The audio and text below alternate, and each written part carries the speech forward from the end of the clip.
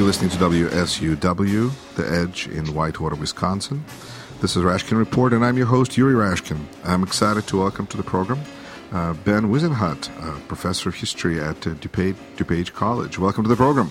Thank you very much. Glad to be with you. So if you could start by sharing what is the reason for your interest in the distant, faraway land of Russia. You're not from Russia. No, I'm not.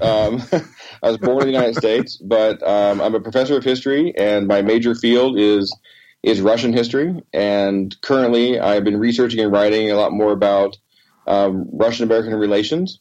And it's a timely subject these days because of the relations you see in the news. But a group of us, are trying to give some more historical context to what's going on in Russia today by doing more historical work about the past relationship. That's fantastic. And it sounds like you've got a couple of interesting projects that we can discuss. Yes.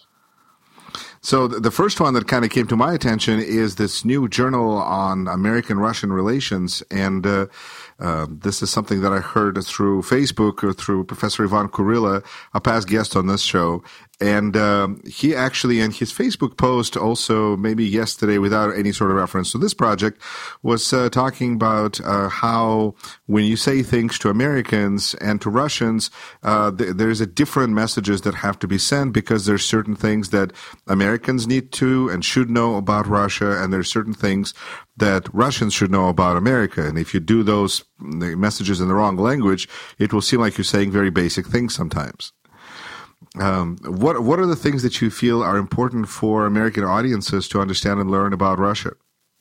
Well, I think the first thing to understand about Russia is that Russia is not one place. I think for a long time, certainly in the post-Soviet time, the past 25 years, but even before that, when I got started in this, working on this in the 1980s, is that it always seems to be a conclusion reached by Americans that there's sort of one Russia, and that Russia or the Soviet Union in the old days was sort of one monolithic place. And I think what people come to discover when they look at Russia more carefully is that Russia is an extremely diverse place with lots of different beliefs and attitudes about the world.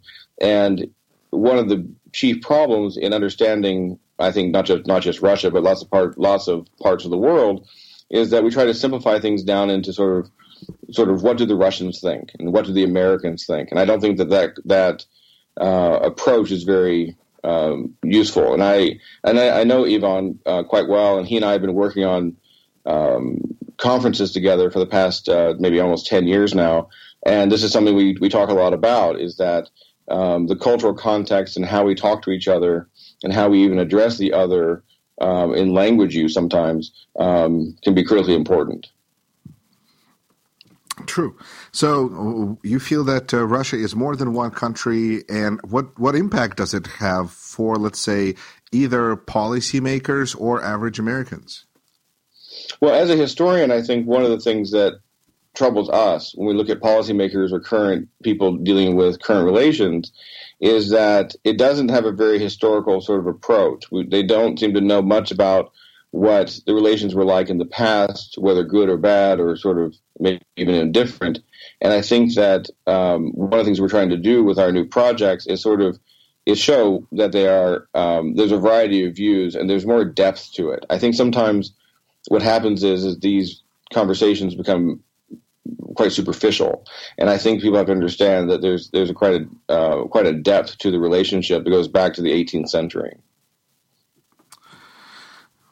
The Journal of Russian American Studies, what kind of materials, do you have some submissions? Do you know what you're going to be publishing in a first issue, or how far along is this project at this point?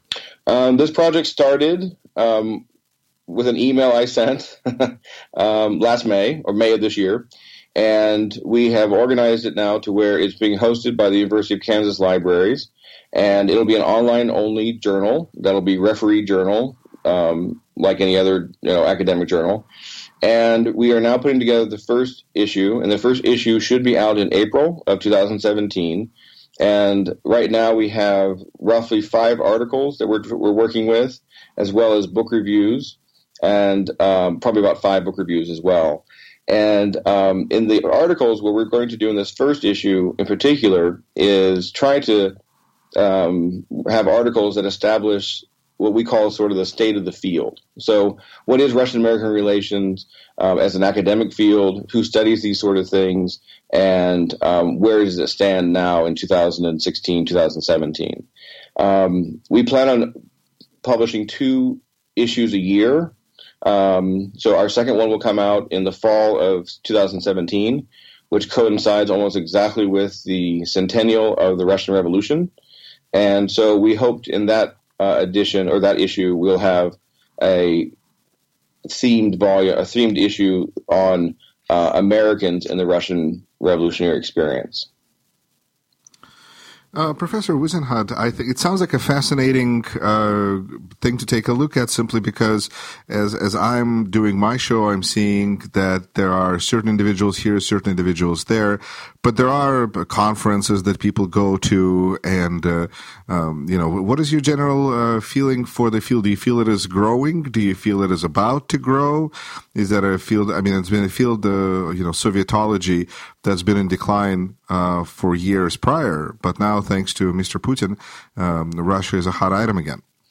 It does seem that way, and the irony of this story is that I was in graduate school in the early to mid 1990s as sort of Sovietology certainly was fading after the collapse of the Soviet Union. But what I think we see now is hopefully a return to looking at more serious scholarship from on the history and the cultural relations between the two countries, going back to the 18th century to help create a more nuanced and specific kind of view of each other. And I think that hopefully we're going to help craft that in some ways. As far as the field being large or small, it's a field that doesn't have a home. So most of us who are involved in this project all these projects that we're working on attend typically a Slavic Studies conference that is annually held every year. But the American side to this is less robust. So if you go to an American history conference, there's less about Russia. If you go to these Russian history conferences, there's more about the American relationship. So it's something that we're trying to forge ahead on in an academic way, to bring more people into this and to continue to expand it beyond what was once known as sort of the Sovietology of the late Cold War period. Just one more clarification question on the journal. Mm-hmm. You say it's going to be hosted by University of Kansas Libraries. Mm-hmm. Is that something that anyone will be able to access just by knowing where to go, or is that something behind like a paywall, or how does that work? No, it's all free and open access. So these online journals, which continue to emerge in many places around the world, all have different rules and restrictions on them about when you can see articles, if you have to pay for them, and these sorts of things. But our agreement with the University of Kansas is this will be an open access journal from the very instant it's posted. So I believe, if I do this right in April, that when I post the material there, the articles and book reviews, they should be available around the world instantly in PDF files. So there's a web address for it. If you Google or if you search for Journal of Russian-American Relations, it does come up. But there's also a web address I can give you as well. Go ahead. It's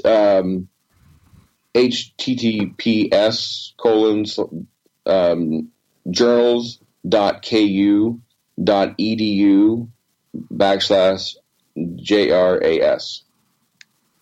Great. You're listening to WSUW 91.7 FM in Whitewater, Wisconsin, The Edge. This is Rashkin Report, and I'm your host, Yuri Rashkin. On this program, I'm joined by Dr. Ben Whisenhant, Professor of History, College of DuPage, and we're discussing some of the new and upcoming exciting projects that Professor is working on. Professor, you're saying that your goal is to increase the understanding of the relations and get a better understanding that Russia is not one country, that it is complex. But, I'm trying to figure out, are you looking at this as an understanding of the friendliness that Russia is? What's the bigger theme? Or is it the threat? Or is it, what should we be seeing more clearly that we're not seeing? Because, just saying that it's complex, it's kind of, it also lacks complexity by definition, lacks clarity. But understanding presumes that there's going to be clarity. So that's what I'm confused by. If you could kind of tell me what your thoughts are. Is this understanding or the complexity?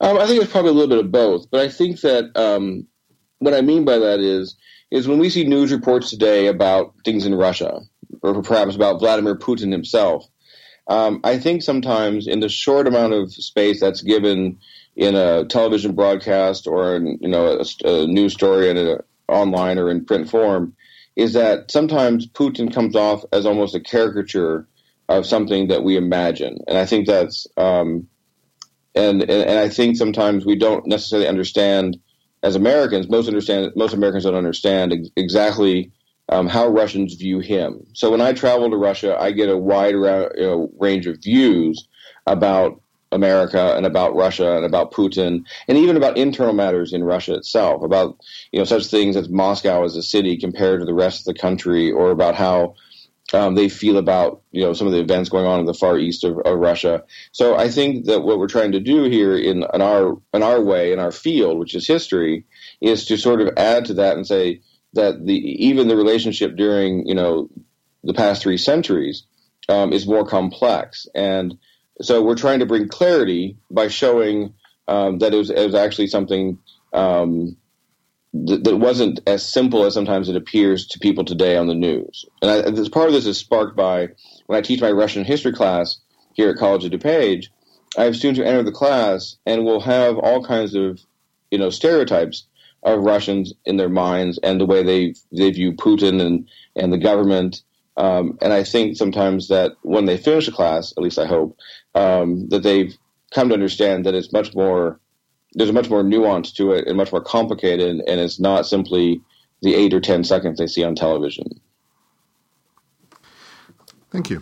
One of the reasons I'm doing the program is to show the listening audience that there's lessons that we can learn by examining a story about another country that on one level may sound very different from our lives here in the United States. But on the other hand, some of the broad themes, and especially since the election, are becoming more relatable and relevant. What are your thoughts on the themes that you see in Putin's Russia in particular? Because that really is, now almost 17 years of more or less continuous rule. And how does that compare to what we could have seen in the United States? What are the parallels between Russia and American? What are the common themes? I think one of the themes can be sort of the state power, the power of a government and a state. We've seen over the past 16 or almost 17 years now in Putin's Russia, as we call it, maybe, that the role of the state has changed pretty fundamentally from what it was under certainly Boris Yeltsin in the 1990s. And a lot of Americans believe that Putin verges on being a dictator of sorts, but that's because I think it comes from our understanding of what a state is. And so what this kind of analysis or investigation can do is sort of look at the more complicated realities of what a state is. So that's one theme I think of. The second theme I think of in sort of current issues between the two countries is the role of our influence outside of our borders. And so that's one of the things I think makes the relationship the most tense these days, from the expansion of NATO into parts of Eastern Europe, what was once Eastern Europe, and former Soviet states, and then the role of a country like Russia involved in places like Syria. And so I think that those themes are things that are really driving a lot of the relationship today, it seems to me. All right. You're listening to WSUW 91.7 FM. This is Rashkin Report. I'm your host, Yuri Rashkin. My guest today is Dr. Ben Whisenhunt, professor of history at College of DuPage. Professor, there's another project that you're working on that sounds pretty exciting. You're pulling together and republishing books written by Americans about the Soviet Revolution of 1917? Yes. That sounds very creative, unusual, and interesting at the same time. Tell us more. Well, as we're kind of knee deep in it now, I'm not sure that it's any of those things, but I appreciate that.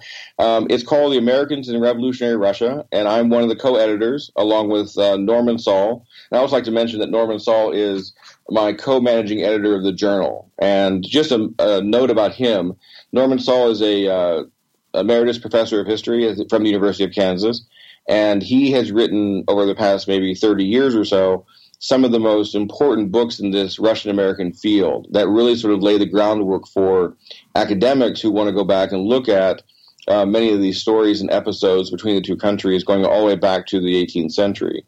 And so he's my partner in both of these projects. But The Americans of Revolutionary Russia is going to be published, or we are publishing them with Slavica Publishers, which is at Indiana University.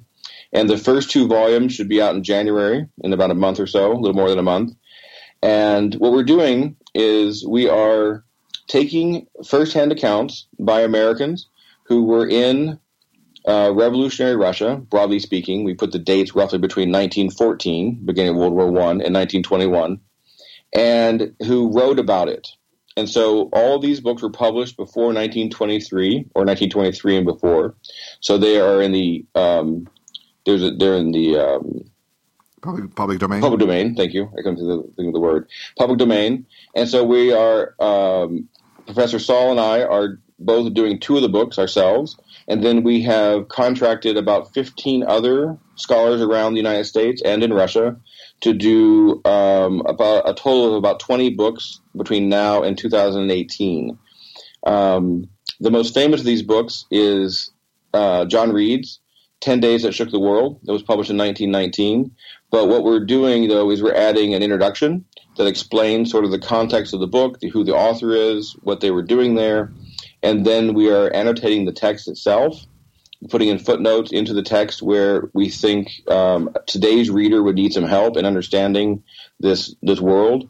And then we're also adding indexes to these as well. So I understand that you're taking materials from 1914 to 21 written by, is this Americans or English speakers? Americans only. American authors, and then you're also reaching out to, is it editors or writers elsewhere? What's the second part of that? Well, the second part is so I've done 2 of these, and we have reached out to people we know. Actually, like Ivan Kurilla is one of them, who is going to take on one of the books, and he will write an introduction. He will annotate the text of his book that he's chosen to do, and provide an index.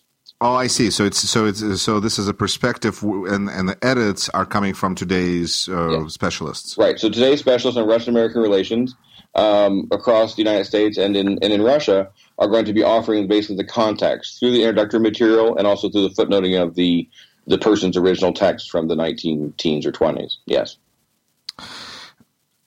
Well, I'm kind of trying to figure out, on one hand, the audience that you're thinking, but I'm even more interested about, I presume you've read all of these, and again, what are some of the broad themes that have emerged and that you think will be interesting to today's reader? Well, the 2 I've worked on, I'll talk about this in 2 different ways. The 2 I've worked on are, one is by John Reed, 10 Days That Shook the World, and that should be out probably in the summer of next year. And the other one that should be out in January that I worked on is by Albert Rees Williams. And so when you really look at all these books, the first thing you come to the conclusion is that they are very different perspectives. So some of these people are diplomats, some of these people are military people, some of these people are associated with the YMCA, some of them are sympathetic journalists. There are men and women alike who are involved in this. We have about maybe a third of the books are by women. And so they're very different perspectives. But the one thing that strikes me about it is, especially from some of the earliest accounts, people who were there in the very beginning as the revolution took place, is that the relationship between these Americans who observed it, even people who weren't that thrilled about the revolution itself, is that they had very positive views of Russia, that they were actually quite optimistic about the long-term relationship between Russia and the United States. And they did not necessarily feel like that the relationship was going to sour. And I think that's an interesting sort of approach to see, or an interesting thing to see in these books right away, is that this wasn't necessarily viewed as an anti-American, certainly, revolution. Is it because Russia, prior to Soviet Revolution, had a good relations with America, and therefore these were expected to continue? Is that kind of part of the basis for that, or because you feel that the author himself felt like the public was pro-American? I mean, what kind of was responsible for that attitude? It seems that for most of these original authors from 100 years ago, that they were seeing this in some way sort of out of the context of being related to the United States, that it wouldn't really necessarily affect them directly in the United States in this initial moment of the revolutionary period. As time goes on, and you start to read later accounts that are written more in 1920, 21, and 22, and 23, those become more negative, and they become more critical. So I think what they were looking at was they took the Russian Revolution for itself and did not necessarily think of it as a broader international event in the beginning. But as time goes on, though, it does sort of seem to go that way. Does it feel that the revolution was welcomed by the foreigners in Russia at the time? It completely depends on which one you read. Okay. So, for example, I'm working on John Reed and Albert Rees Williams, and those two, with two others, Louise Bryant, who of course was the wife of John Reed, and Bessie Beatty, who was a journalist from California, they are actually very politically sympathetic to the Russian Revolution itself. So their accounts come off very positively about the Russian Revolution, what it is, what it could be, what it might be for the world. But you read others, and they're very critical. Some from ambassadors in the American ambassadors who were there, and they're very critical, and they sort of warn that this is sort of the new evil that's encroaching in the world. So there's not one view, and I think that's one of the strengths of our series, is that it actually gives you a wide range of viewpoints from Americans at the very moment that it happened. As you mentioned earlier in our conversation, we're coming up on a 100-year anniversary of the Soviet Revolution of 1917. Do you see any historical parallels between 1916 and 2017? I mean, Putin seems as entrenched as ever, and at this point, as the last parliament elections in Russia have showed, there will not be peaceful transition of power because those elections just solidified Kremlin's control over the situation of a legislative branch. Do you feel that there are parallels between the two anniversary, between the two dates? Well, I would only say in sort of one way, and that is that in 1912, 13, all the way to 1916 or so, to the outside world, the Russian monarchy seemed undefeatable in a certain way. It seemed to be this large, monolithic. They had just celebrated their 300th anniversary of the Romanov dynasty in 1913 before the war began, and it seemed, at least to the public and the outside world, to be somewhat untouchable. What we learned through the course of World War I, of course, was that it wasn't. That actually it was rather fragile, and that its control over the country was not nearly as strong as what was perceived by the outside world. I suppose that could be somewhat true today as well. The key difference, of course, today is we don't have a war of that magnitude that would jeopardize Putin's control. Right, because all the wars that Russia is engaged in currently are more of a hybrid, as they keep saying, and they seem to be something that doesn't, as you said, doesn't endanger the regime. So, right. Professor, thank you so much for your time. Anything in conclusion that you would like to make sure that the listeners know about either the project you're working on or anything else? No, I just appreciate your time very much. And if you have, please look for our journal online. And these books hopefully will be coming out in about another month or 6 weeks. And it'll continue on until 2018 or so, hopefully having a nice collection of 20 books from Slavica Publishers. Dr. Ben Whisenhant, Professor of History at College of DuPage, Thank you so much for your time. Thank you. You're listening to 91.7 FM, WSUW, in Whitewater, Wisconsin.